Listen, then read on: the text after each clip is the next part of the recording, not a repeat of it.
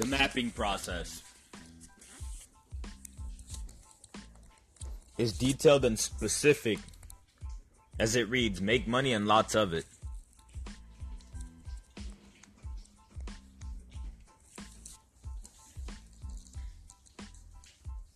You can build knowledge of stock trading by applying the common principles of technical analysis, support, resistance, and trends to options trading. For many people, options are an area of the stock market they've never heard of. Many others have heard of options, but have heard more about all of the money people have lost trading options, so they are consequently afraid of them. Still, others have traded options in the past and are familiar with most of the basic concepts around them, to one level of success or another. Although the volume of trading options has been growing over the last several years, the fact remains that options are a strange, complex financial vehicle to most people. Most options traders fall into the category of reasonably experienced investors who have been trading for many years. Just because you may be new to the options market, however, doesn't mean that you can't be successful in trading. You simply need to give yourself the proper education and knowledge of the various techniques and strategies associated with trading options. Options in general are an aggressive investment and trading strategy. If you cannot afford to tolerate a high level of risk, you shouldn't trade options. It is worthwhile to note, however, that if you can accept a higher level of risk, there are a variety of methods and strategies you can use to minimize and manage the risk you take. There are also options strategies that in reality are very conservative. Options can be an effective way to manage risk in stock trades. In addition, covered calls give you a way to generate income on stocks you already own. In this material, we will outline several different strategies as they apply to options and the risk associated with each. A common mistake that many investors who are new to options make is to attempt to master every strategy they learn. Indeed, there are many strategies available, and we should make sure to spend enough time on each one to become familiar with. However, you don't have to master them all. As you work to learn each strategy, you'll identify strategies that appeal to investment styles, tolerance for risk, and attitude more than others. That is perfectly natural. In fact, the most effective options traders identify only the strategies that work best for them and then use them again and again over time.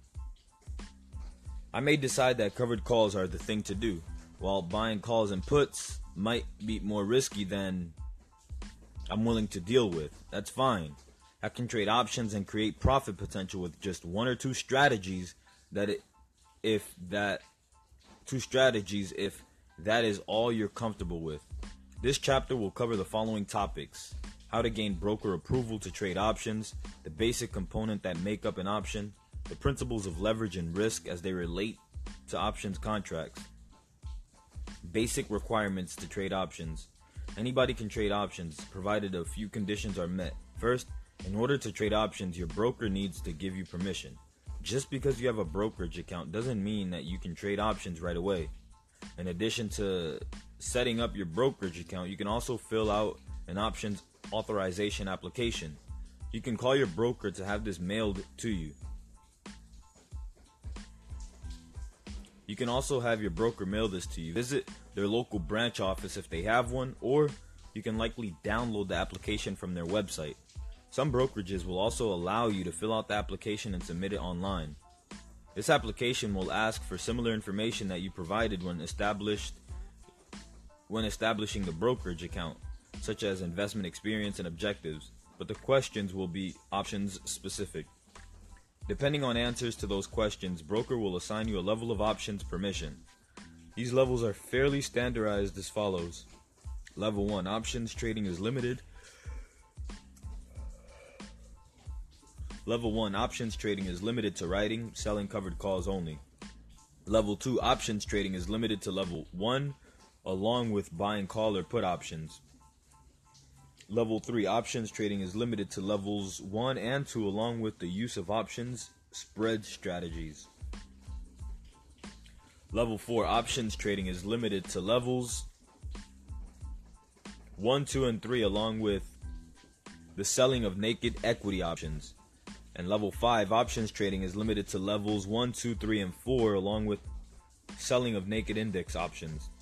Levels 1 and 2 are the levels that most traders start with. If you're only approved to level 1, don't worry, you can still create profit potential as an options investor using covered calls. If I'm approved for at least level 2, however, I'll be able to utilize every options strategy discussed here. Levels 3, 4, and 5 all include much more sophisticated strategies that are advantageous to those who can use them, but are best suited to experienced traders who know how to manage a margin account effectively. These types of trades are outside the scope of this book. However, after you have established a familiarity and confidence in the strategies discussed here, you may want to examine these advanced strategies in greater detail. Commissions. We assume that I have been trading stocks now for some time and are used to the idea of paying a commission on the stock trades. Commissions apply to options just as well as stocks, but you will want to make sure to check with broker, because options commissions are usually slightly different than those for stocks. They're typically charged at a rate of around $150 per contract, with the minimum commission fee for small contract numbers. Your broker can give you their exact commission structure. This commission will play a factor in evaluating your break-even and profit points in options trades, so make sure you understand it completely. Basic option terms. An option gives you the buyer the right, but not the obligation, to buy or sell the stock that option is tied to at a specific price for a specific period of time. It is an instrument that you can use to reserve the right to buy or sell the stock at the price I want. If the stock moves in the direction I thought it would in the time frame of the contract, option securities are called contracts. Each contract controls 100 shares, thus immediately have control of 100 shares of the stock when I buy a single option contract. This may sound like a completely foreign concept to you at first glance. Options and their structure are not readily known or understood by the general investing public, so don't let any confusion dissuade from pushing into this in more detail. Let's try to simplify the concept and relate it to something that may seem more logical. It is usually helpful to think about the same concept as it applies to a different business. Let's use real estate. Suppose I found a home I'd like to buy, but don't have the cash to buy the home outright. Credit doesn't qualify for a mortgage to buy home with, and interest rates are high. So I sit down with current owner and propose to lease the property from the current owner for 3 years, after which I'll purchase the house for $100K. If the owner agrees, we both win. We get to move into the house right away while the lease contract gives me time to rebuild credit to get a loan for the house. The owner keeps the rights to the house and the title remains the same under his name. He'll also receive income from these lease payments with a lump sum at the end of the contract when I buy the house. To show that I'm serious, to show that they're serious, they'll give me a non-refundable deposit of $5K up front. As part of the lease contract, I stipulate that at any time during the contract, I can purchase the house by giving they could purchase the house by giving me a lump sum they've agreed to, or sell the house or sell the lease contract to someone else. 2 years later, they are ready to buy the house, but now the house is worth $150K. Now, I'm really excited to get the deal done because the lease contract stipulates purchase price is only $100K. Sounds like a great deal, right? Of course it is. Before jumping into this opportunity to have this house sold or them buying the house, think about the terms of the lease contract. I also have the ability to sell lease contract to somebody else if I decide I don't want to buy the house. Maybe I want to find somewhere else to live. The house is now worth $150, so lease contract should also be worth more than $5 deposit I paid to secure the contract. To figure how much the contract is worth, subtract the purchase price in the contract, $100K, from the current value of the price, 150, which gives 50,000. Subtract the deposit I paid of 5K, and I could sell lease option to somebody else for a total net profit of 45,000. I could either make 50 by purchasing the price. I could either make 50 by purchasing the house and selling it at the going market value of 45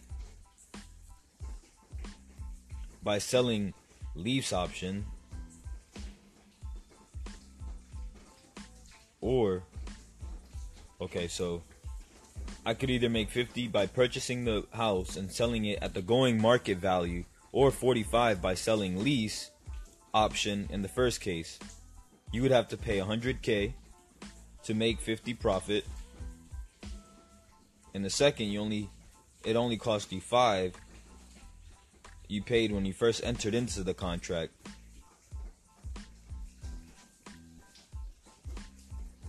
Options on stocks work in essentially the same manner as our real estate example. They allow you to make an investment based on the direction you think the stock is likely to move with a similar amount of money than it would take to buy the stock outright. If I'm right about the move, I can either exercise my option to buy the stock or sell the option to another investor, just as the lease contract in our example increased in value proportionally more than the house did. Options also give investors the opportunity to realize greater gains than if they bought the stock outright, provided the stock moves in their favor. This is a powerful concept I should make sure to remember. Options cost considerably less than would be required to buy the stock outright. If the stock moves in the direction I want, the amount of the move in my option will be greater as a percentage of initial investment than if I paid for the stock up front. This is called leverage. For any given stock move, options move more. There are 2 types of options. We'll describe them briefly here and give a more detailed example of each later in this chapter. Call: the right to buy a stock at a set price for a set period of time. Put: the right to sell a stock at a set price for a set period of time. The question is, when should a person use a call and when should a person use a put? When the market is stock interested and is going up, call options will work, while put options will give you the opportunity to take advantage of pullbacks and downtrends. Each of these types of options will be covered in more depth in chapters 3 and 4. Just as stocks trade on a stock exchange, options trade on an options exchange. For stocks, I have the New York Stock Exchange, the American Stock Exchange, the NASDAQ, and so on.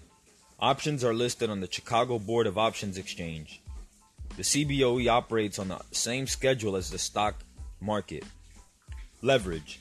Leverage is the reason most people get excited about options, but remember that leverage can work against you just as well as for you. Remember that options decrease in value faster when the stock moves opposite to the contract, just as they increase in value faster when it moves in favor of the contract. This is why we should be very careful about taking large positions in any given option trade.